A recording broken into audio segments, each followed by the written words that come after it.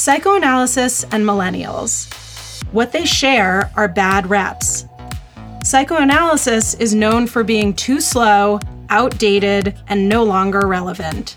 Millennials are known for being too fast, having no attention span, and being generally incapable of plumbing the depths of a discipline like psychoanalysis.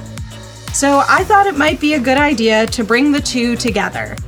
I don't know much about psychoanalysis, but what I do know is that the concepts I've run into so far about dreams or sex or the unconscious seem relevant to me, not outdated. Also, a lot of the grown-ups I've met in my life are psychoanalysts, and I like them, and I admire them. I thought it would be interesting, as a representative millennial with all the baggage that term has, to sit down with psychoanalysts and talk about things and see where it leads.